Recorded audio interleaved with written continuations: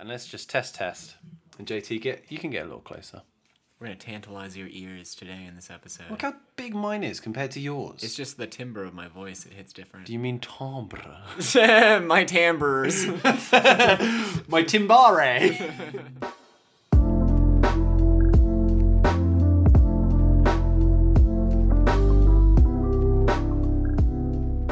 We're coming at you live in Dolby Digital surround sound. Yeah, we're on this side of it. And now this is actually recording in mono.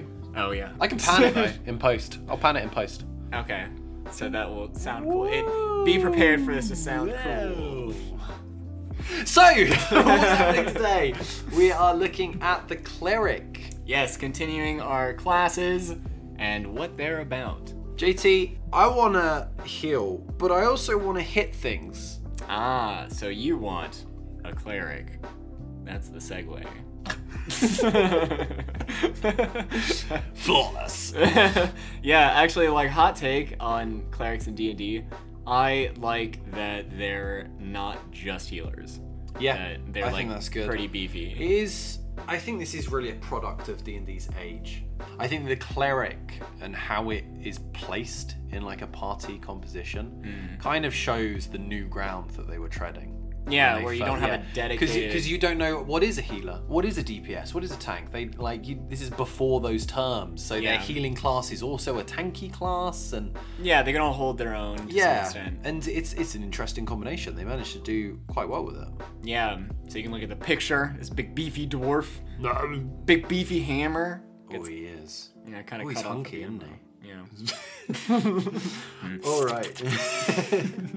So, clerics, a little bit on the fluff. Clerics are divine warriors, healers. They're both, like I said. Yeah, so they get their magic from their eternal love for the beyond powers that we can't understand above. Jesus.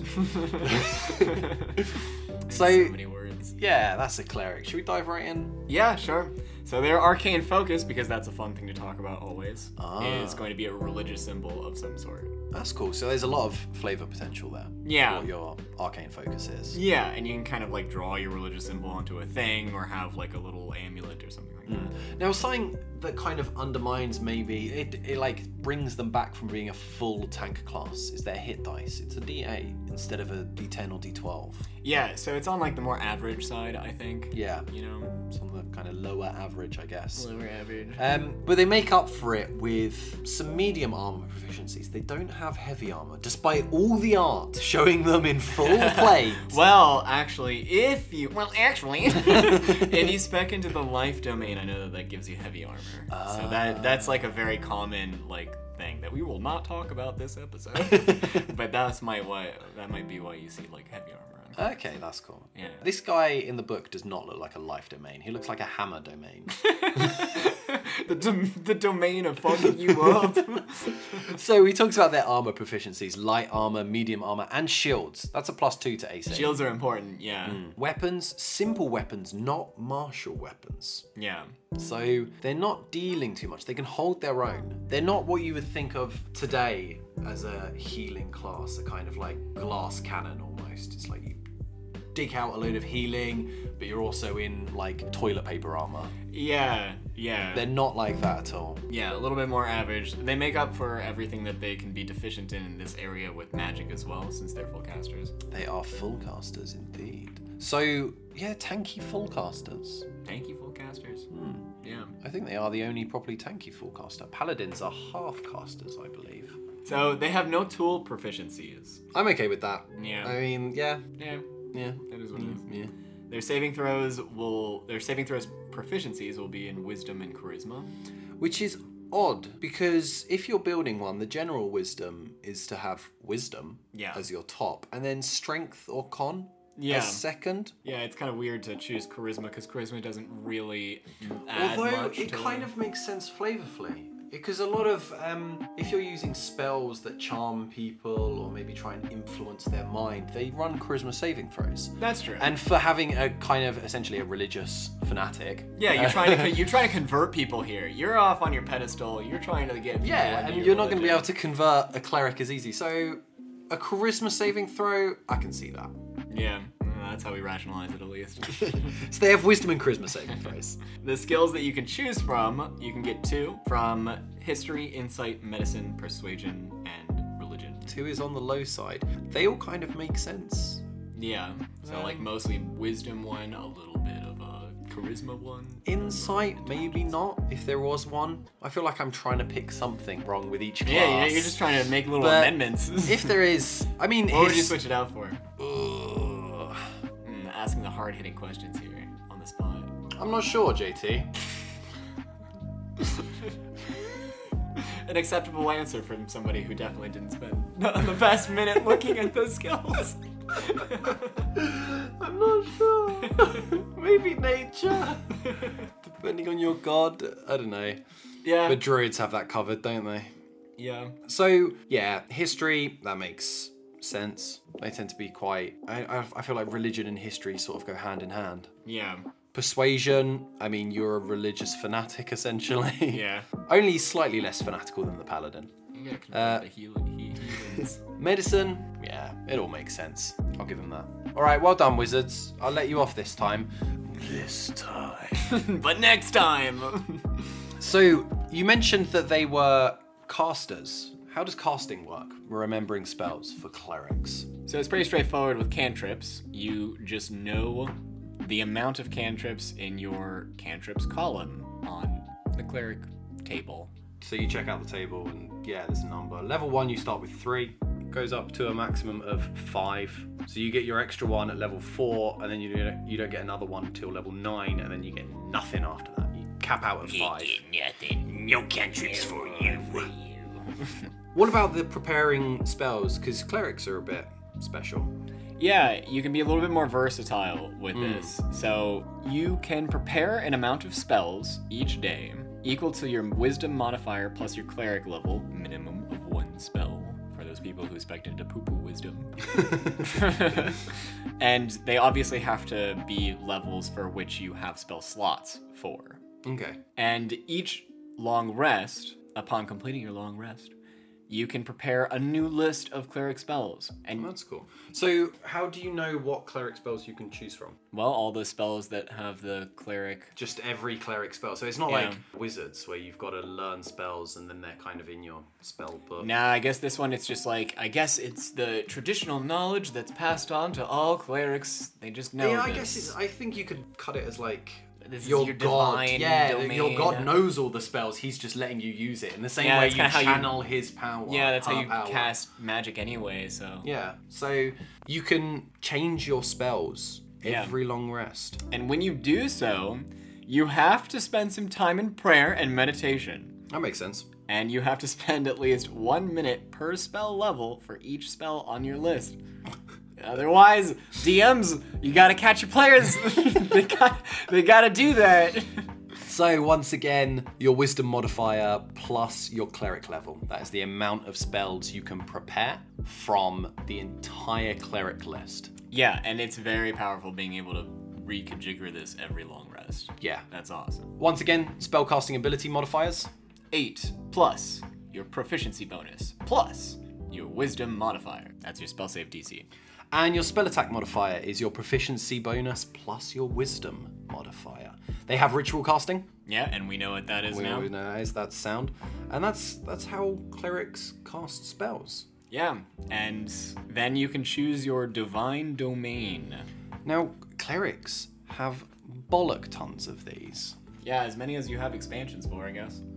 I mean, even if we're just using the PHB, they have way more than... Trickery. Yeah, they've got knowledge, life, light, nature, War. tempest, trickery, or war. Yeah. Which is... I mean, like, how many barbarians get? 3? 2? They're rocking fucking 7 over here. Yeah, so this is where, like, what the features that we're going to read out today are actually kind of, like, straightforward and not super flashy. Most of that stuff will come from your domain. So what they lack in the, like, rules as written on the, like, official class, you'll make up for in your divine domain. With the divine domain, they come with a list of spells that you get at certain levels, and these are called their domain spells. Once you have those domain spells, they are always prepared, and it doesn't count to your maximum amount of prepared spells a day. So extra spells. Yeah, so for example, the knowledge domain, at first level you get the spell Command Identify, at third level you get Augury and Suggestion. You have those spells. If you're a third level, you just have them. Yeah. They don't take any slots, you don't have to re-prepare them or anything. They're always in your brain box. That's free real estate. So that's your divine domain. And also, another thing that's a bit weird is that you choose your divine domain at level 1. Yeah, so you Most get it right off the bat. start it at like level 3. 3 or so, yeah. Some don't even get spell casting to level 2. But yeah, Yeah, the you next... hit the ground running. Yeah, damn straight. The next part is Channel Divinity. This is a big chunk of what makes a cleric tick. Yeah, it's like the rage for barbarian. It's like the inspiration for bards. Channel Divinity. This is like your main thing for clerics. Channel Divinity is kind of like it has charges, I guess would be the best way to say it. Yeah. So you can use your Channel Divinity a certain amount. You start with 2. Everyone starts with Turn Undead, which we'll go over in a minute, because every god hates undead, apparently. Yeah, they're not right. And a second one that will be in your domain. Yeah. So these are kind of like extra effects, extra abilities that you can use. You'll get 2 of them. So how many can you cast a day? It goes up with your level. You start off with 1 per rest, long or short, right up to 3 per rest at level 18. So these are like the super boofy charges that you get of a thing. Yeah. So the first thing that you'll get is Turn Undead. Turn Undead, what's Turn Undead do? As an action, you present your holy symbol and speak a prayer censoring the undead. Oh no, stop it!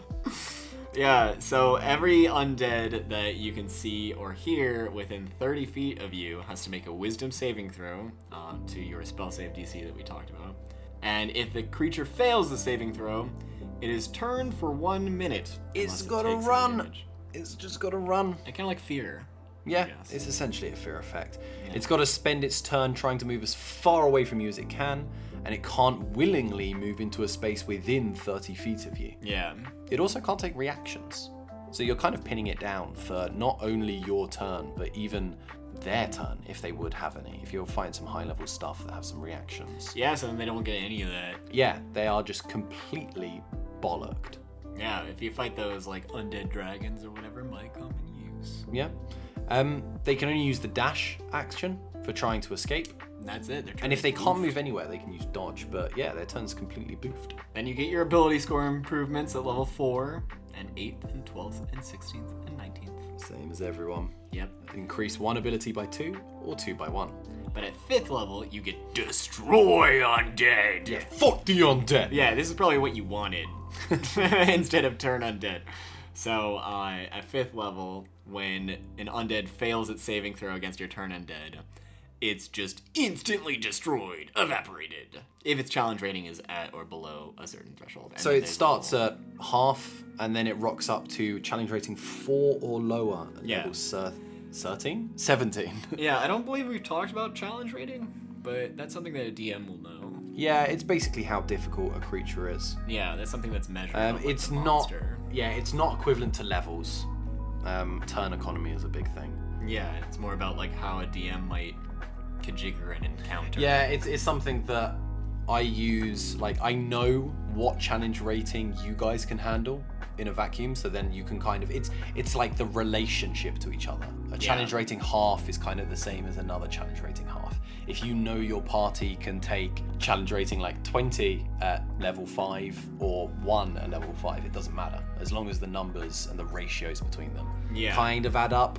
But it's level not perfect. one half is one of the lowest ones. Yeah. Don't expect to be destroying like, really powerful things at level 5. After that, you get your Divine Intervention at level 10. Divine Intervention. And this is the last ability you'll really get. The rest is in your domains or making other abilities better. So what is a Divine Intervention? A Divine Intervention, you basically call on your god when you really need them. You describe the assistance you seek, and roll a percentile dice.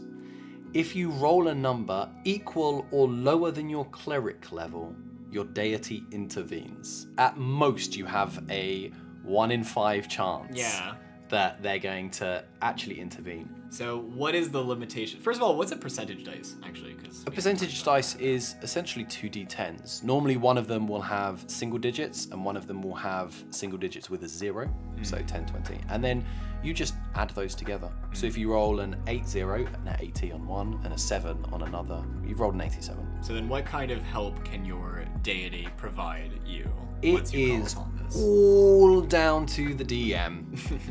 Good luck, DMs. Yeah, a rule of thumb is basically any cleric domain spell that would be appropriate at any level. Like just anything cleric-y. Yeah. Well done.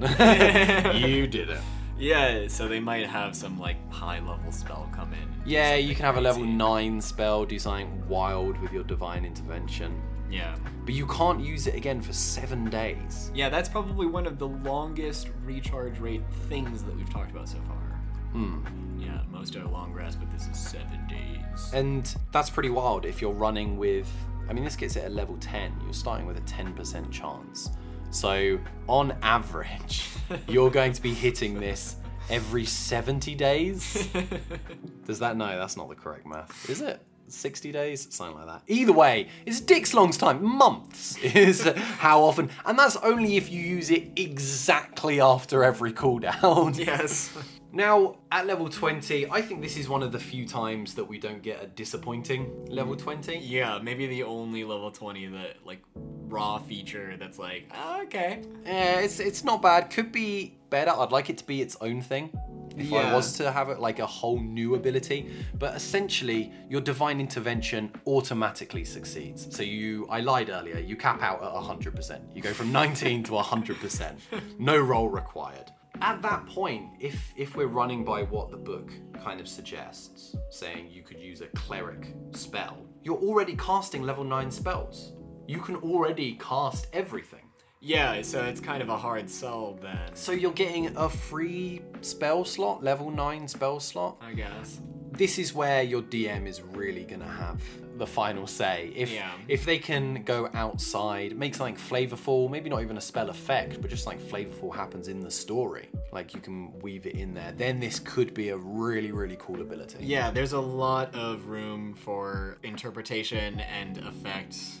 Yeah. This will entirely depend on your campaign, and it's one of those like very ambiguous types of abilities that you can have. Yeah, definitely. So that's the cleric. That's it. After that, we crack into divine domains. In a nutshell. What do you think of the cleric? Pretty straightforward, I think. This is more like if you know what you want, I guess. It really comes down to the domains. The base is very kind of simple. The turn undead is a bit weird, because if you have a campaign that doesn't have any undead creatures, then you have a feature that has almost no use. You have 2 features. Yeah. And like they go up in levels. The destroy undead is like what you gain at like level 5, 8, 11, 14, 17. It's one of your big gains is you can destroy undead creatures better. Yeah, so maybe more for like a DM if you do have a cleric in your campaign. Definitely. Throw in give them something. Otherwise, it's going to be kind of like you can see how the abilities that they have will not be as cool without them. Yeah. Or like you can configure anything. You can just smack an undead label on anything. You got a Minotaur. There's a zombie Minotaur. Exactly the same stats, but it's missing a few limbs. Yeah, it's got a debilitating disease. It makes it allergic to holy symbols. So yeah, keep an open mind with the destroy undead. It's also kind of a feels good thing. This is a DM to DM. If you're playing a cleric, just pause the podcast, skip forward 20 seconds. Alright, they're gone. DM to DM. Just sprinkle in some low-level undead in many encounters. Just like 3 or 4, and just let the cleric have fun smashing them to pieces. Yeah, you've seen movies. They can just pop out of anywhere. Yeah. Literally anything. Yeah, like, if there's the slightest reason there would be a zombie in this situation, throw in a couple of like quarter level zombies. Use the stats of something else, whatever you need. Just give them the undead tag. Let the cleric play whack-a-mole. It's great fun. Anyway, back to the regularly scheduled podcast. So yeah, don't help clerics at all. Make sure that it's really difficult. But I think that's it for clerics. Yep, that's Anything else to add? in a nutshell. I think most of like what you might know from a cleric comes from the life domain, and that's probably what you might be familiar with if you've played this before or if you've heard of clerics. But if you want to play something like quite different, then you can go into like all of the different domains. Yeah, there's loads of domains. They've really branched out in 5th edition. Yeah. They branched out earlier. But yeah, they are still probably the primary healing class. Maybe druids as well. Druids have a lot of spells. Access to healing spells. To be fair, a lot of, like, unless you're like a sorcerer or something, like, a lot of these spellcasters have access to healing. It's just clerics that have access to unique healing spells. Yeah, and like a kind more, really. They're a bit more well-rounded. Yeah. But yeah, have fun playing a cleric. Next episode might be druids, or we might do weapons and armor. Email me at toby@rulesaswrittenshow.com and tell me which episode you would like next. Literally the first person with the topic. The first person to email me will do that one. Alright, that's it. So we are done talking D&D. It's time we play some D&D. Yeah, we gotta get out of here. I gotta go prep for DMing. Bye! See ya.